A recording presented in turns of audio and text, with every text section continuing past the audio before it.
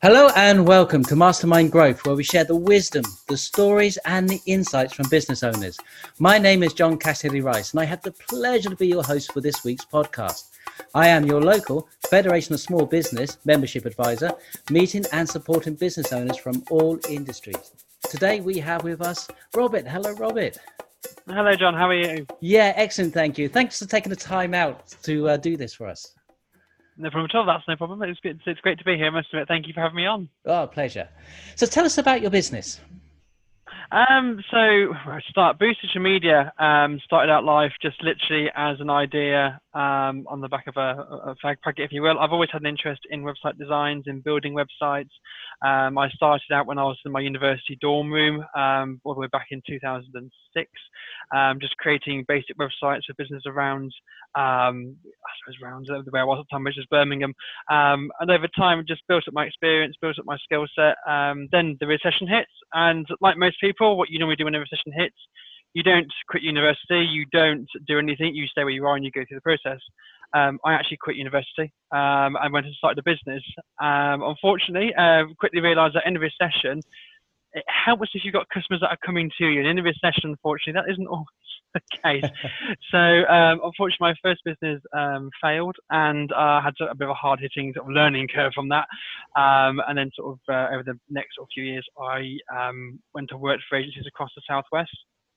Finally, in 2015, I thought, right, let's go in again, try again. And since then, I set up what was then called Edu Digital, but then rebranded to Boost Social Media, which is where we are today. And sort of 5 years on, we've got a studio. We have myself and two members of staff, one being freelancer, the other one here part-time with me during the coronavirus. And together we've worked together to build quite a nice portfolio of clients. We've built up a nice, hopefully a good reputation. I like to think a good reputation. People say they say nice things about me. I'm hoping that's true. So that's literally where we are today. We've now got a good portfolio of 30 clients under our belts, and we've built up quite a nice regular business. Excellent. And one of the things is that often as a business owner, you can actually go through several failed businesses before you find something to hit your stride. And That's so correct, thanks yeah. for sharing that, because I think it's sometimes we kind of feel like, oh, maybe I shouldn't talk about that, but it's actually part of the journey. It is, unfortunately, it's not a part I like to sort of go into detail with. It's one of those things. It's my first business. I was fresh out of university. And I think when you're fresh out of university, there's this almost a thinking process, at least for me, there was that I knew everything, and quickly realised that actually the real world doesn't work like it does in education. You have to go out there, you have to meet people, you have to have conversations, and they have to be about conversations about them, not necessarily about you, which is what I find a bit difficult at the starting point. Yes, absolutely. So websites have really taken on such an importance to any business these days. So Yes, what's they some are. of the Yeah. key things that websites need to have, do you think? I think fundamentally, all websites need to be mobile friendly, and if they're not mobile friendly, they're not responding to a smartphone, then you're losing around 40 to 50% of the audience, if not more. Most online transactions today we do online. So your mobile phone, you buy something through Amazon, you buy something through an app, or you buy something through the website. We're not firing up our desktops anymore. We're sitting on the sofa. We've got either the wife's got the soaps or the husband's got the soaps on, not to be stereotypical. And they're sat there with our phones and we're buying what we want, or we're looking at a website. And that's literally, I think, one of the most fundamental things is getting your site mobile friendly. That's the most important thing, I would say, definitely. Right. I think if you build a new site, that's standard now. But if you've got an old site, that can Yes. be quite a lot of work. It can be. I mean, when you if you've got a WordPress website typically, which is what we deal with, you can put in a plugin to make it responsive. Now that only goes so far. It will do 98% of what you want it to do, but the other parts you'll have to hop in there and lift up the bonnet. If you think of a typical sort of car, lift up the bonnet, have a look under there, and see what it's doing, and really get into the actual code and the fun stuff, and get it to be responsive even further. Now, though we're talking about websites, there's I think it falls into a bigger strategy of a company. So where do you see that falling within? It's important. Yes. How would you start to have an aligned strategy so the website becomes much more a bigger part of what you do?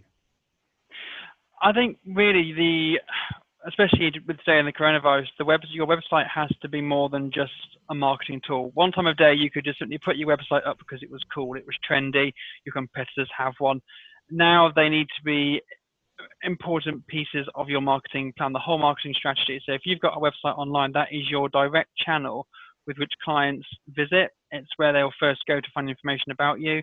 For instance, if you're looking for, I don't know, let's say a plumber in your local area, you'll typically type into Google plumbers location, and a load of websites will come up, and you'll normally click the first result, and it will pop their lovely website, and in there there'll be plenty of information, details, that kind of thing. But your overall objective is to find out, can I do the job? How much is it going to cost you? And where can I find out more? And if that information isn't actually available, you will move on to the next website. So ensuring that you have a clear call to action as soon as someone hits that front page or hits that landing page is vital. So what I would say is to anyone who's online, make sure your website has a clear and straightforward call to action so that when they hit that page, they're knowing what you do, how much it's going to cost if you want to divulge your pricing, and a simple click here to contact us to find out more information. Yeah. I know for myself that if I go to a website and they don't show the price, I'll go to another website to find the price. Yeah, that's it. I mean, we also live in a world whereby you have, not everyone's at the point whereby they want to buy. And funny enough, a couple of weeks ago, I did something very similar to, I did a live presentation online about this. And it was something that not everyone, when they go online, is ready to buy. Some are researching, some are comparing.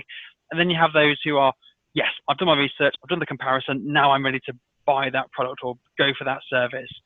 But around between 40 and 80% of people are not yet ready to buy. They're just researching, they're comparing one business against another business, and they're deciding, who do I trust? Who do I like? Do I like this product? Do I like that service? What makes this company important to me? Before they're going, that's where I'm going to go. All right, excellent. So that kind of feeds into something I learned, which is the most visited page on your website is normally your homepage. And then the second most visited is the About Us page. Actually, the front page, although you are right in some sense that yes, it is sometimes the most visited part of the website, but also in terms of traffic, not all your traffic goes to your front page. So traffic will come to you via a blog post, traffic will come to you via a landing page. If you've created an email campaign, they'll go to the landing page, but they may not click home. So really, yes, you're right. But then the next second visitor page, again, as you say, is the About Us page.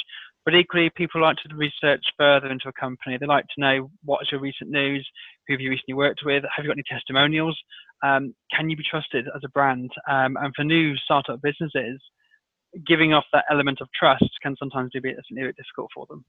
So that sounds very much like if you've got a well-planned journey for somebody, it makes it easier for them. Yes, that's right. Yeah. So if you've thought about the process you want your customers to go through, and your website essentially holds their hand down that process, I think you're more likely to get a lead, or certainly something a bit more tangible than just a visitor on a Google Analytics report. Right. So that does kind of also imply you may have to think about it in a very strategic way, where you're going, okay, so if I've got somebody who's just seeking information, how would I know that, and what would that journey be? Yes. And then if somebody's actually looking to buy that day, that's a different journey. So if you've got someone who's just researching you, typical examples, you could offer them an ebook, you could offer them a piece of content, so a fact sheet, you could even offer them just a simple blog post. And depending on what mood the person's in, he may want to just read an article. If he likes what he's read, he may then want to say, you know what, no, I'll download an ebook. Okay, I've downloaded the ebook, right now I want to download a fact sheet. And the essential goal is you're feeding them information about your brand, your business, you're giving them your knowledge, your expertise, yes, for free, but the real sort of nuts and bolts bit where you exchange the funds, I suppose, that comes from the actual contact. Once they've read enough, they've learned enough, they now trust you, you've got into their mindset, then they're ready to buy. For those that just want to buy the product on e-commerce, for instance, it's straightforward. Click buy, they've checked out. For service businesses, it's a little more difficult. Obviously, you want them to read about you and then click the contact form when they're ready to, they send you an email or send you a message. Excellent. And what would you say would be the biggest opportunity that business owners would have from their website that they may be missing? That's a tough one. I think, for business, you're accessing a global market. So one time a day, websites would just simply businesses would often advertise in your local paper, the Yellow Pages or the BT phone book. I mean, who remembers those back in the day? In fact, I was surprised when I didn't get my Yale phone book last year. I was like, where's it gone? We don't seem to get them anymore. I think the internet and certainly websites have broken down this essence of not necessarily local business, but the fact that we can now trade with anyone, anywhere in the world. You don't have to be sticking to your local boundaries. You can go to the other side of the country or the other side of the world, depending on where your clientele is. I think for websites, it's given us the opportunity to work with global people rather than just sticking to our local boundaries. All right, excellent. So we talked a bit about the strategy. What about the look, the design of it? So how important is that these days to make sure that it's not just functional, but also looks good? Yeah, I would say, I mean, my designer would probably communicate this a lot better than I'm going to. Design plays an important part in terms of psychology. Colors can impact how we feel. The flow can impact what we see first. So when you typically look at a website, you will see some of the content at the top of the screen. And then below the fold, the bits you can't see. Now, you need to communicate your first vital important message in that top part so that they can see straight away, so that bang, your prospective client or prospective customer gets what you're doing, gets what you're about straight away from the word go, so that they start to look further or scroll down. You need to ensure that those pages, all the vital information is at the top. With the color, if you're using more than 3 different colors, you're kind of going to be turning off your audience base. So spend some time thinking about your color palette. If you've got a good web design agency, they may even say to you to put together some kind of branding guidelines that will help you find complementary colors, complementary styles, complementary fonts that all work around your chosen set of colors. Right, fabulous. So there's somebody listening to this and they're thinking to themselves, this sounds good. I could probably do a responsive website. I need a bit of strategy behind how I lay it out in the customer journey and would like to update my design. How would they contact you, Robert? They can contact me by phone. Telephone number is 01803 411 580. They can hop onto our website, which is www.boostdigitalmedia.com, or they can email me info@boostdigitalmedia.com. I normally see all the emails that come through to that inbox, and I reply to them straight away. Just to sort of say, our websites are all tailored, so we don't go to things like Theme Forest or an online theme group. We start with a blank canvas, so literally a blank piece of paper. Your ideas come to us and we sit there and go, right, this is what we're going to do for you. Create wireframes and then build a fully fledged working website based on the design that you signed off. Excellent. So thanks for sharing a bit of your journey and your knowledge and the tips that you've shared with us. Really appreciate that. That's right. No problem at all. Thank you very much for having me on. Oh, it's been a pleasure. And Robert, if you know of any other business owners or entrepreneurs that would benefit from being on the podcast, please do let me know. I will do. In fact, I think I did tag you in one on LinkedIn. I saw her looking for someone to go onto a podcast with, and I thought, well, I've just had an email from yourself. I thought, I know, I'll tag him in this if it's any good for him. Yes, I remember seeing that. Thank you ever so much for doing that. That's all right, no problem at all. So this has been a podcast by business owners for business owners. Until next time, see you soon. See you later, Robert. See you. Take care. Bye now. The Federation of Small Businesses, with practical help for business owners such as employment protection, navigating the complex, time-consuming and cost of employment protection for each of our members. Any questions? Contact me at john.cassidy-rice@fsb.org.uk.